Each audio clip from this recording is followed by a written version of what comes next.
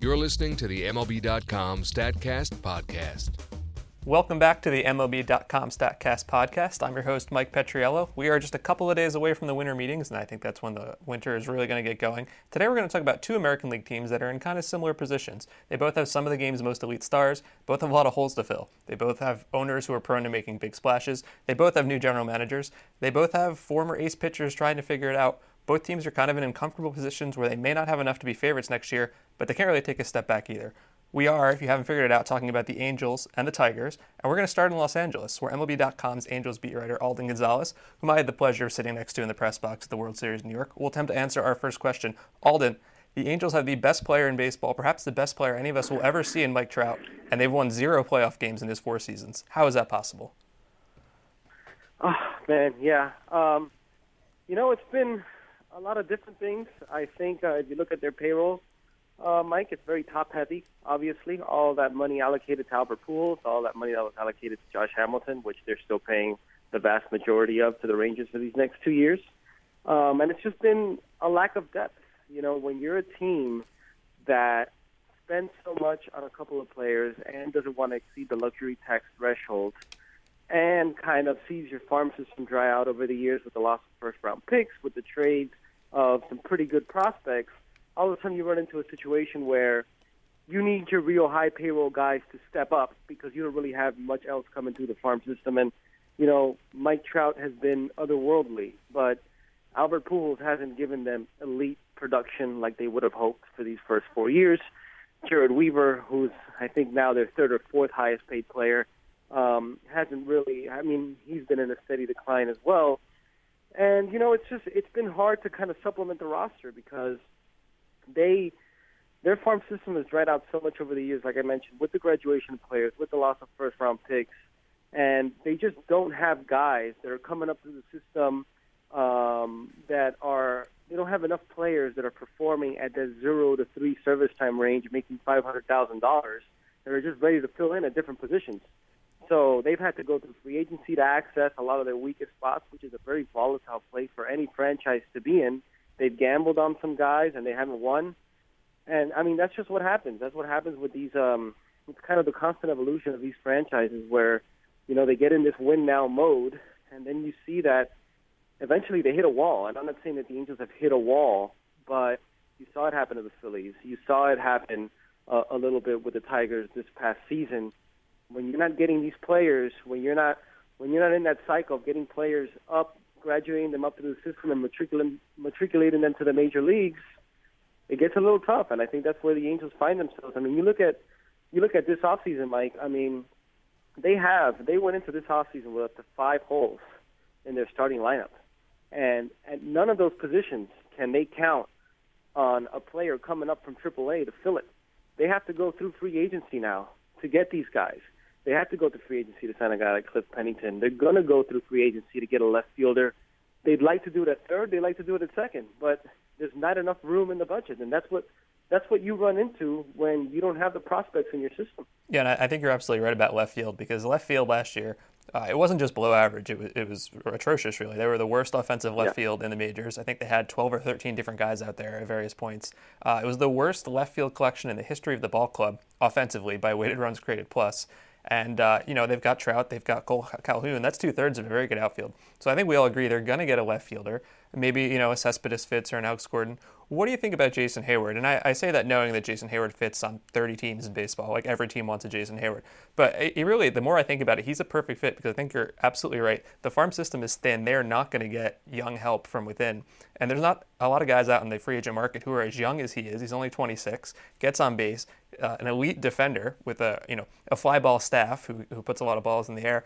He's kind of the perfect fit out there, wouldn't you think? I think so, Mike. And going back to another point that you just touched on, the Angels have been so lucky to get Mike Trout and Cole Calhoun, not just because of the production they provide, but because they're young and because they had them when they're in that 0 to 3. And there were so many years where they were giving you above average production, making $500,000. And for the Angels, I think that's more valuable than any other team because they just don't get that enough. I do agree with you on Jason Hayward. I think if you look at what Billy Epler's done so far, getting a guy like Andrelton Simmons, and then yesterday he signed, little-known guy named Rafael Ortega, but he's also a really good defender. it looks like he's really focusing on defense here. And, as you know, Mike, you can't get better right field defense than Jason Hayward. The problem with Jason Hayward, and I think the problem a lot of teams are going to fall into, is he is entering the free agent market at a very young age. And I wouldn't be surprised. As a matter of fact, I expect him to get a 10-year contract. And anytime you're getting now a 10-year contract, it gets really dicey. Obviously, it's better to give a 10-year contract to a guy like Jason Hayward than it was to give it to somebody like Albert Pujols, who's 31 years old when he signed for 10 years and $240 million. But I agree with you completely on Jason Hayward. And, I actually spoke to Cole Calhoun about this yesterday. I asked, they've been linked to Jason Hayward. How would you feel about moving from right field to left field, especially coming off a Gold Glove season? And he gave the answer that you would expect. He said that if they feel like this is something that makes us better, then I'm all for it. But, it kind of gets a little tricky sometimes when you have guys moving positions. Players will tell you that the move from right field to left field is so much more difficult than people realize because, and one thing Calhoun was telling me was that everything that you do from right field as opposed to left field, everything you're taught is just backwards when you change from the other side of the field. Sometimes it could get a little tricky when you do stuff like that. I remember in 2013 when the Angels signed Josh Hamilton, they had two guys that were out of position in the outfield. They wanted to accommodate Peter Bourjos in center, so they moved Mike Trout to left. And then they had Josh Hamilton come in as a right fielder, which is a position that he had really never played.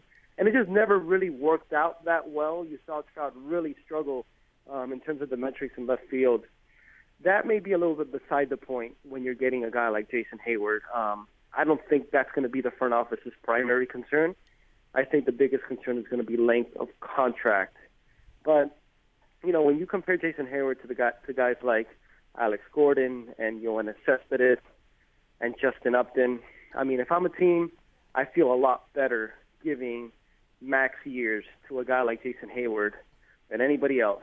The only thing that I would say, though, about the Angels left field situation, I think they're going to get one of those four guys. I think that's where I would lean. But it's interesting because Alex Gordon also kind of fits for them, a left-handed hitter who gives you premium defense in left field, and he's going to be a lot cheaper than Jason Hayward, I would expect. And Yoenis Cespedes is another intriguing guy because he's not going to cost them draft pick compensation. And for the Angels, giving up a first-round pick is very debilitating because they really need to rebuild stuff. So I think that's where it gets really interesting. I think it's between those three guys right now, and I think each of them kind of brings something a little bit different. Yeah, I think you make a great point about not wanting to give up another first-round pick for Hayward. But I guess the one thing he's got over Gordon is that he's, I believe, 6 years younger. And like we said, with this farm system, they absolutely need that.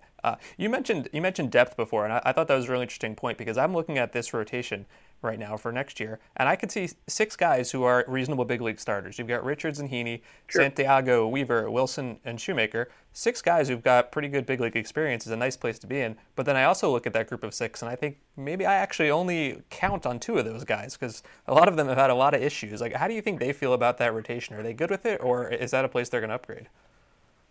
I think it's a place that in an ideal world they would upgrade, but I don't think they can afford to right now. And you've seen how the market for starting pitching has already started to move.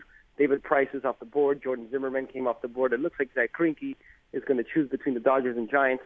The Angels haven't really been in on any of them, and I think it's because I think they went into the offseason knowing, okay, if there's one area of strength in our entire roster from the minor leagues on up, it's major league starting pitching depth. And I agree with you that maybe you could only count on 1 or 2 of them, but I would say they have up to as many as 8 major league quality starting pitchers going into next year.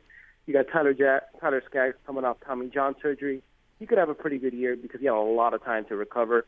And Nick Tropiano actually showed some pretty good things. Nick Tropiano came over in that trade for Hank Congo with the Astros last November. I think they have up to 8 guys there. And I think, look, would they ideally get a top-of-the-rotation, ace-caliber guy and push everyone on down a spot? Absolutely. I just don't think it is within their means to do that this offseason. I think right now their payroll, they're about, I want to say $20 million or so below the luxury tax threshold. That has basically been their spending limit the last couple of years. And, I keep wondering if Artie Moreno, their owner, who's been more than generous with the budget for the last 10 years, is going to consent to exceeding that tax because the Angels can go over the luxury tax this offseason. And then next offseason, when they have guys like Jared Weaver and C.J. Wilson coming off the books, they could get back under it, and they're going to avoid all that escalator tax. But the fact that they haven't really been in on any of these premier free agent starting pitchers, at least not yet, is kind of further indication that that's really not their priority right now. I think they're going to splurge on a left fielder, and I think they're going to eventually try to trade C.J. Wilson just to maybe save some money on that contract. They don't really need him for next year, and he's owed $20 million. I got to think that if they could find a team that could take 15 of that, maybe even 10 million of that, they're going to jump on that because they could use that money to upgrade at third base and second base. I think if you look at the rotation, the one guy that they have who really could step up and be that ace is Garrett Richards. And he basically was that ace in 2014 before he hurt his knee in Fenway Park. And he came back last year and threw 207 innings, coming off the knee injury, which is pretty good. Wasn't quite as good. Strikeouts were down, walks were up, home runs were way up. But he's really been one of my favorite players of this first season of StatCast. And we actually named him a quote-unquote StatCast All-Star because he's got spin rates that are off the chart. I'm gonna put out some rankings here, and these are all with different minimums, so you can change it based on how many to qualify in the leaderboards. But he had the third highest spin rate for a slider, the number one for a curve, number one for two-seamer, and 10th overall for a four-seamer. He's actually the only guy in baseball to average more than 3,000 RPMs on a pitch, which was his curveball spin, which is pretty impressive. And I'm wondering, have you ever spoken to him about that or heard him talk about that? Does he know about this? Does he care about it, or is this just something that's natural to him? I actually brought it up to him, and he was actually pretty. he was pretty intrigued by the numbers. I mean, he knows he has a lot of movement, but he didn't know. I mean, it was. I think it was nice to contextualize it a little bit for him. He was actually pretty impressed by it.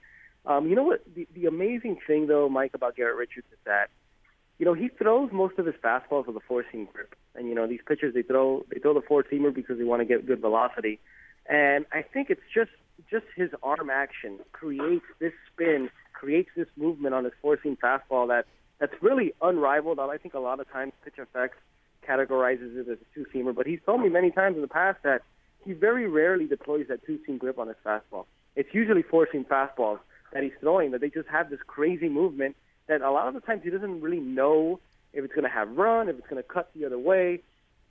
He is, Mike, impossible to catch because that slider has so much depth too, and a lot of the times I'm watching him, and he goes first time through the order, and it's pretty much all fastballs. Just fastballs to everybody first time through the order because they can't really figure it out. And look, this is not a StatCast stat, but last 2 years, Garrett Richards has thrown 39 wild pitches. The next guy up after that is Sonny Gray, and he's at 28.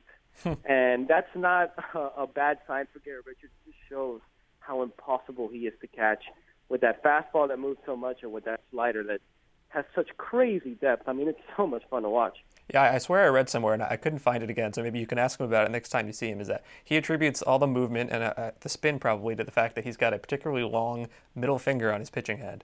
And that might be hearsay. I don't know if that's actually true or not.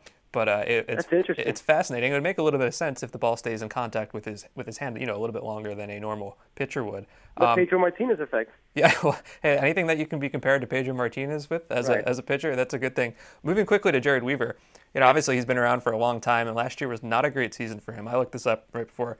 StatCast tracked 407 pitchers who threw at least 400 four-seam fastballs. The slowest one was R.A. Dickey, who's a knuckleballer. Second slowest was Mark Burley, who's about 75 years old and might retire. And the third slowest was Jared Weaver at just 85 miles an hour. So I almost think the fact that I know it wasn't a good season, but he managed to survive, it says a little something about him because he doesn't have a particularly high or low spin rate, and we saw that Chris Young gets by with a slow fastball with a high spin rate. Jared Weaver's is a little bit higher than average, but not that much. Do you think he's able to get through this next season with the way his velocity is trending? In a word, no. Mike. And I think he would tell you that. Look, it's a credit to Jared Weaver that he was able to be at least somewhat effective for the Angels this year. He's a master at reading swing paths. He's a master of setting hitters up, and he still creates a lot of deception with that across-the-body delivery that he has. But, you've seen the fastball velocity kind of drop each year a little bit, and it's for an obvious reason. It's because, that same across-the-body delivery that creates so much deception on right-handed hitters also puts a lot of stress on the shoulder. And so it's just the gradual wear and tear, and it's taken off some velo. But, a lot of people were surprised that Weaver's fastball velocity dropped as much as it did from one year to the next because he had been sitting he got to 90 miles an hour, and then he was in 87, 88 miles an hour for a couple of years. And, even dating back to the last 2 months of the 2014 season, I mean, going into the playoffs in October, he was feeling really good. He was throwing 87, 88, touching 89 a few times, and you saw him be effective. He doesn't need much more than that to be effective. It's when he gets into the 84, 85, 82 sometimes, like he did so many times last year, that's when it just becomes so difficult for him. You saw left-handed hitters had a 777 OPS against him, the highest it had been in about 6 years, and that's evidence of a guy who just cannot run his fastball in on left-handed hitters because he doesn't have enough on it.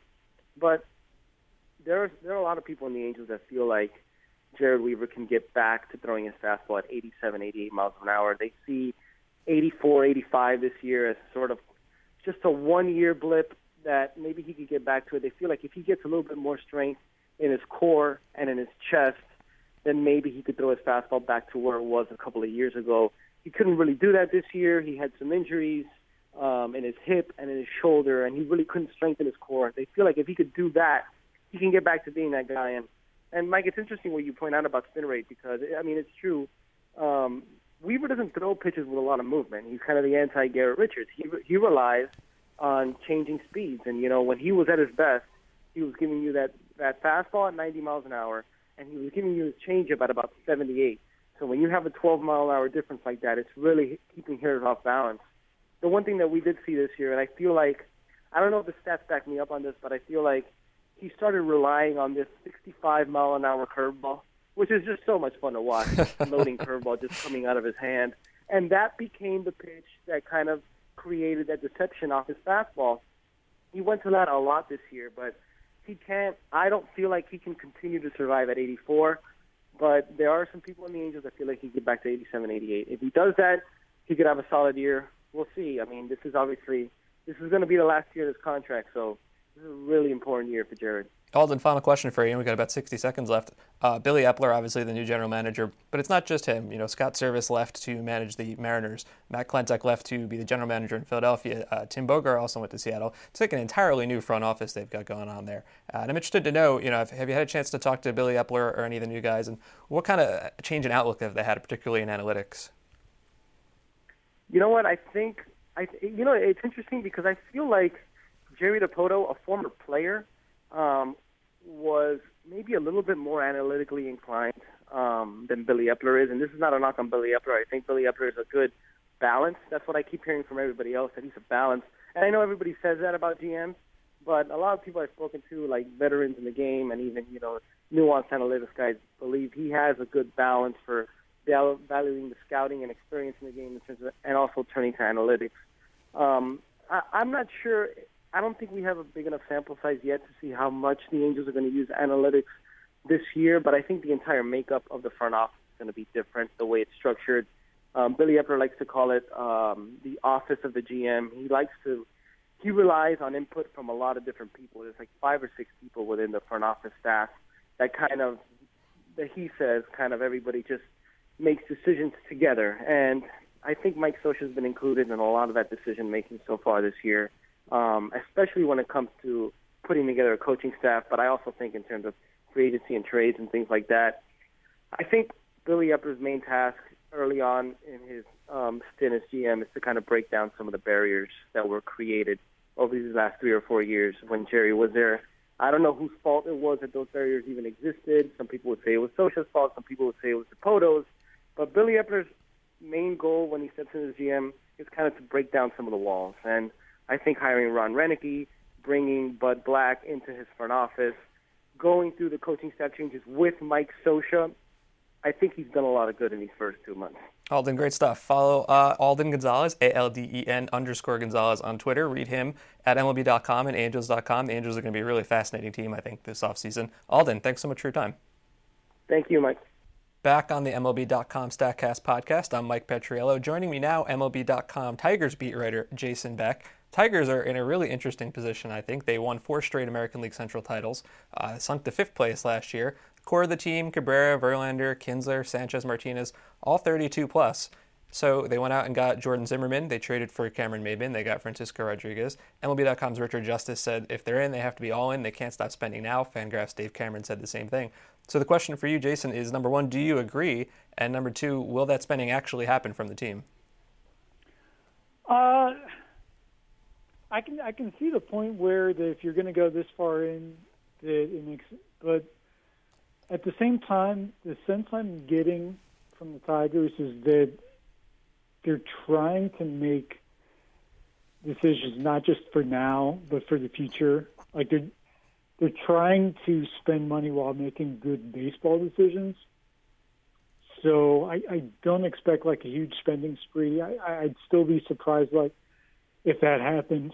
I don't think spending more money than expected on Zimmerman's necessarily a sign on that. I know Illich said basically money is no object, but at the same time we're seeing signs that he's putting basically all his trust in Al Avila and the baseball operations guys to make the decisions, and basically he's giving the financial support behind that.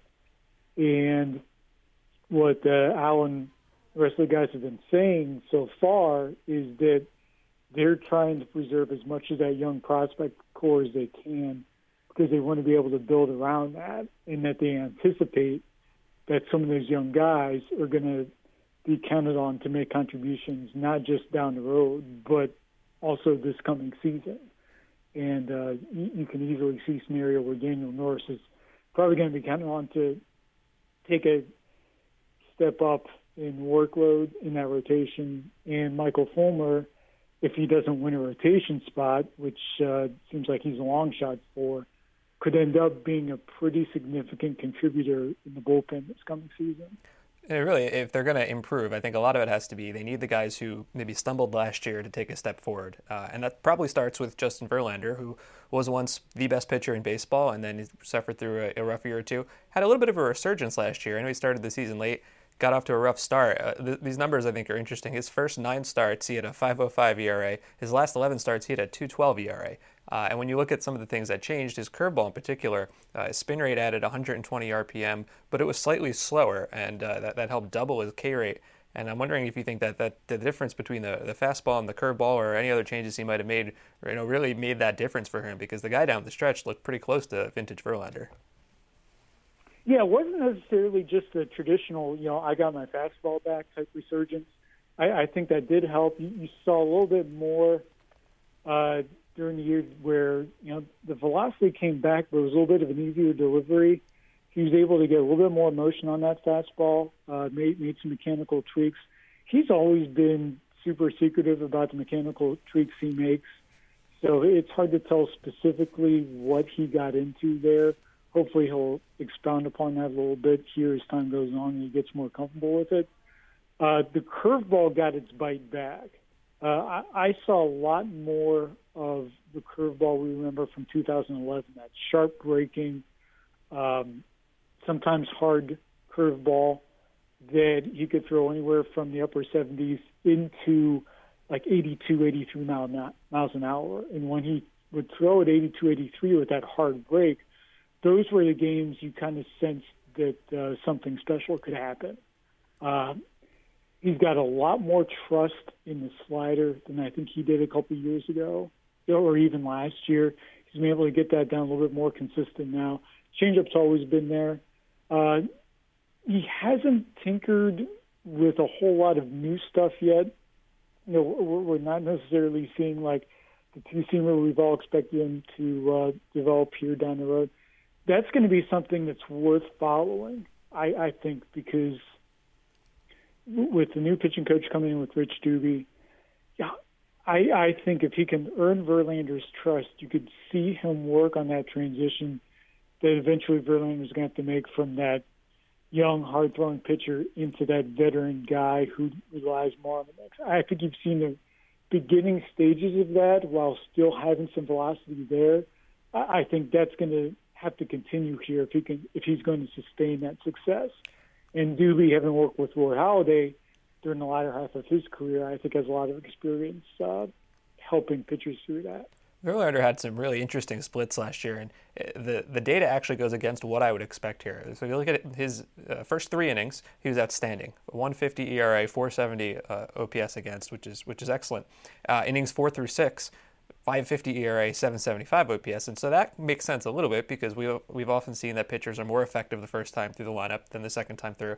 So that I get, but he hadn't actually thrown softer. He was throwing harder, about a mile and a half harder the innings 4 through 6. His spin rate was up, and yet he was getting hit harder. And I don't know that I have an answer for that, and I don't expect you to have an answer for that off the top of your head, but I found that fascinating. I wonder if that's a change in approach for him as he goes deeper in the game, relying on a different pitch mixture. Anything that stood out to you about that?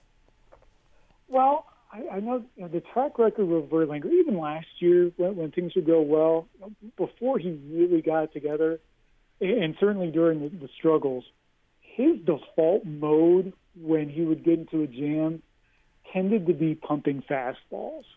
And while he would have the velocity on it last year, you might tend to see more straight fastballs without necessarily a whole lot of movement.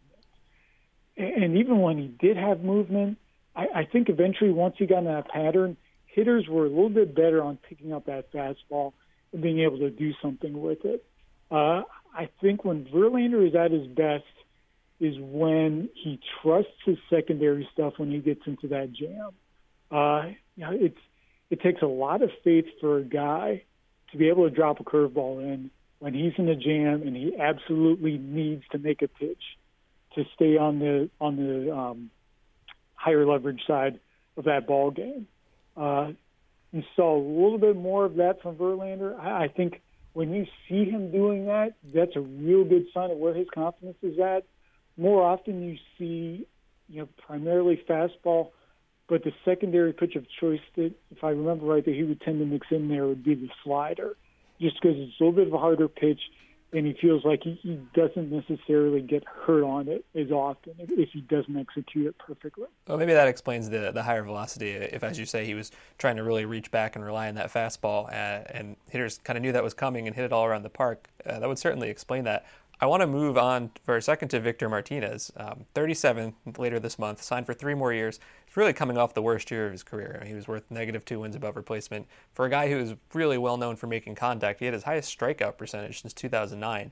That is a contract that's not going away, and that's a player they really need more production from. When you see Victor Martinez, is it just injuries, or do you really think this is the beginning of the end for him? Well, I think a lot of it's injuries. He couldn't put a whole lot of power behind. He didn't have his legs under him really all year, even when he was relatively healthy. And again, it's a relative term for what he was, this past season. But even when he was out there, you didn't see that power, and I think it was unrealistic to expect him to repeat anywhere near the same power numbers he had in 2014. I think 2014, given his age right now, is going to go down as more of an anomaly from a power standpoint. But I think his track record shows he can be a very productive run producer. Again, it's kind of a redundant term, but a very effective run producer without necessarily the power in his back. This is a guy who drove in a ton of runs a few years ago just on singles. If you can get singles and doubles out of him, and get him to be able to have that same bat speed that he had before, even anywhere close, I think you've got a pretty good hitter there, and a guy who could effectively protect Miguel Cabrera and JD Martinez in the lineup. Is he necessarily that big weapon in the cleanup spot? Time will tell. I think if he is, those days are going to be dwindling, and you're going to see more of a transition where JD Martinez becomes more of that featured hitter in the heart of the order, with Victor Martinez supporting him. But given Victor's experience and given what he's shown he's been able to do with or without power, I would like to think that he's got a bounce back in him where he can be that a good RBI guy without necessarily being that big home run guy that he was. I think the Tigers, moving to fielding for a second, they still have a reputation as a poor defensive team, and I think a lot of that comes from the years when they had Prince Fielder at first and Miguel Cabrera at third. I was surprised to see that's actually not really true. They were a pretty solid defensive team last year, ranked in the upper third, I think, in most of the advanced defensive stats. When you look at third base and you see Nick Castellanos, he was still below average. He was a -9 defensive runs saved, but that was up from -30. So even though it's below average, it's still a huge step up. But he had kind of an interesting season. He's a below-average hitter. He's been a replacement-level player, but he's still not even 24. And if you look at his first half versus his second half, he went up 40 points in weighted runs created plus. So he was 25% below average in the first half, 16% above average in the second half. And a lot of that came from improved plate discipline. He just stopped swinging as many balls, to put it simply. What do you make when you look at him? He's so young, but he also hasn't had a lot of success. I think they're going to go with him for another year because they have to. But do you see him taking that step forward? Yeah, I think you saw as the year went on a kid who was starting to take that learning curve. It came a little bit slower for him than I think a lot of us expected. He had a lot of pressure on him when he came in, and I think you saw that especially early this past season as the offense was struggling without Victor Martinez, and they were having to count on some other guys to pick up some of the slack, even though Nick wasn't hitting in that hard of the order. But he got a little bit more of an appreciation of how pitchers were trying to get him out and how he needed to react to those guys. And I think part of that simple experience, being able to see these guys time and again. And I think another part of it was just being able to work with some of the guys around him, taking lessons from watching what Miguel Cabrera does, watching what JD Martinez, Victor Martinez do. It's hard not to learn from those guys by watching. It took a while, but you saw him kind of do something. He's a better pure hitter than I think he gets credit for. At least he has the components to be that type of hitter. He can take a ball to the opposite field and hit it with some pretty good line drive authority. Not that JD Martinez or Miguel Cabrera authority, but the type where he can slash the gaps, get some doubles even with below average foot speed, and be able to force pitchers to pitch him honestly. I think you'll see him continue to make that transition. I think he's got a good season ahead of him, maybe not an elite season or anything like that, but I think you're going to start to see him here start to emerge as a guy you can count on for some offensive production, better than what you would expect from the bottom third of the order, assuming that's where he hits. Defensively, I think to some degree he is who he is. He's got to do better, I think, at learning hitters and learning the tendencies. It's something that the good third baseman, because it's such a quick reaction position, know how to position themselves against the hitter and know what to look for on certain pitches. And I think that's going to be the big step for him. I remember Brandon Inge going through that process when he moved from catcher to third base about, 10 years ago now, I guess it would have been. That's the learning process he needs to make there. He's never going to be that quick-footed third baseman, but if he can position himself and learn to anticipate where he's going to have to field the ball, I think he can be a guy who can get you acceptable defense at third base as long as you have that above-average shortstop next to him. It's been a long time since I thought about Brandon Inge, but I'm glad you brought him up. He was always one of my favorite players to watch, especially on some of those teams that weren't maybe so great back 10, 12 years ago. You wrote a story a couple weeks ago. It was explaining some of the changes in the front office, and not just the new general manager, obviously, but it was about changes in the analytics department. So Detroit hired Jay Satori, who was formerly an assistant general manager for the Blue Jays, but actually worked for Apple for the last couple of years, and 3 or 4 other new members of that team. And so I'm curious, is your take on that? Is that just them beefing up the numbers staffing-wise, or is that kind of a change in approach with the quote-unquote new front office? I think it's a slight change of approach. I don't think it's a dramatic shift in thinking, but it's an acknowledgement that they need to be more aware of the numbers and they need to incorporate it more into what they're trying to do, especially when they get to a point where they're trying to find value on the free agent market and in potential trades, looking for market inefficiencies, looking for tendencies where maybe some other clubs might miss them.